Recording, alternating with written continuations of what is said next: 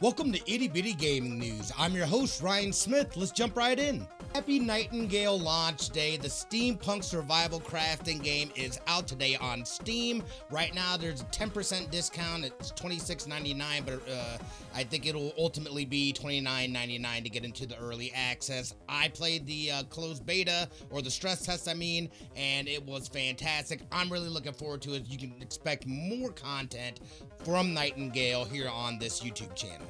We're getting word that a Nintendo Direct is coming tomorrow morning, 6 a.m. PST, 9 a.m. EST. It'll focus on third-party games, maybe Silksong, maybe Little Nightmares 3. There's a bunch of games that we don't have release dates yet for or haven't heard from in a while, so it's only going to be about 25 minutes, but it'll be focused on third-party games. We talked about Killer Clowns from Outer Space yesterday. Today we got a release date. It'll be coming out tentatively on June 4th. We also got another look at the asymmetrical game that is close to like DVD and things of that nature. It looks cool, especially if you were a fan of the 1980s movie Killer Clowns from Outer Space, so we'll have to check this one out.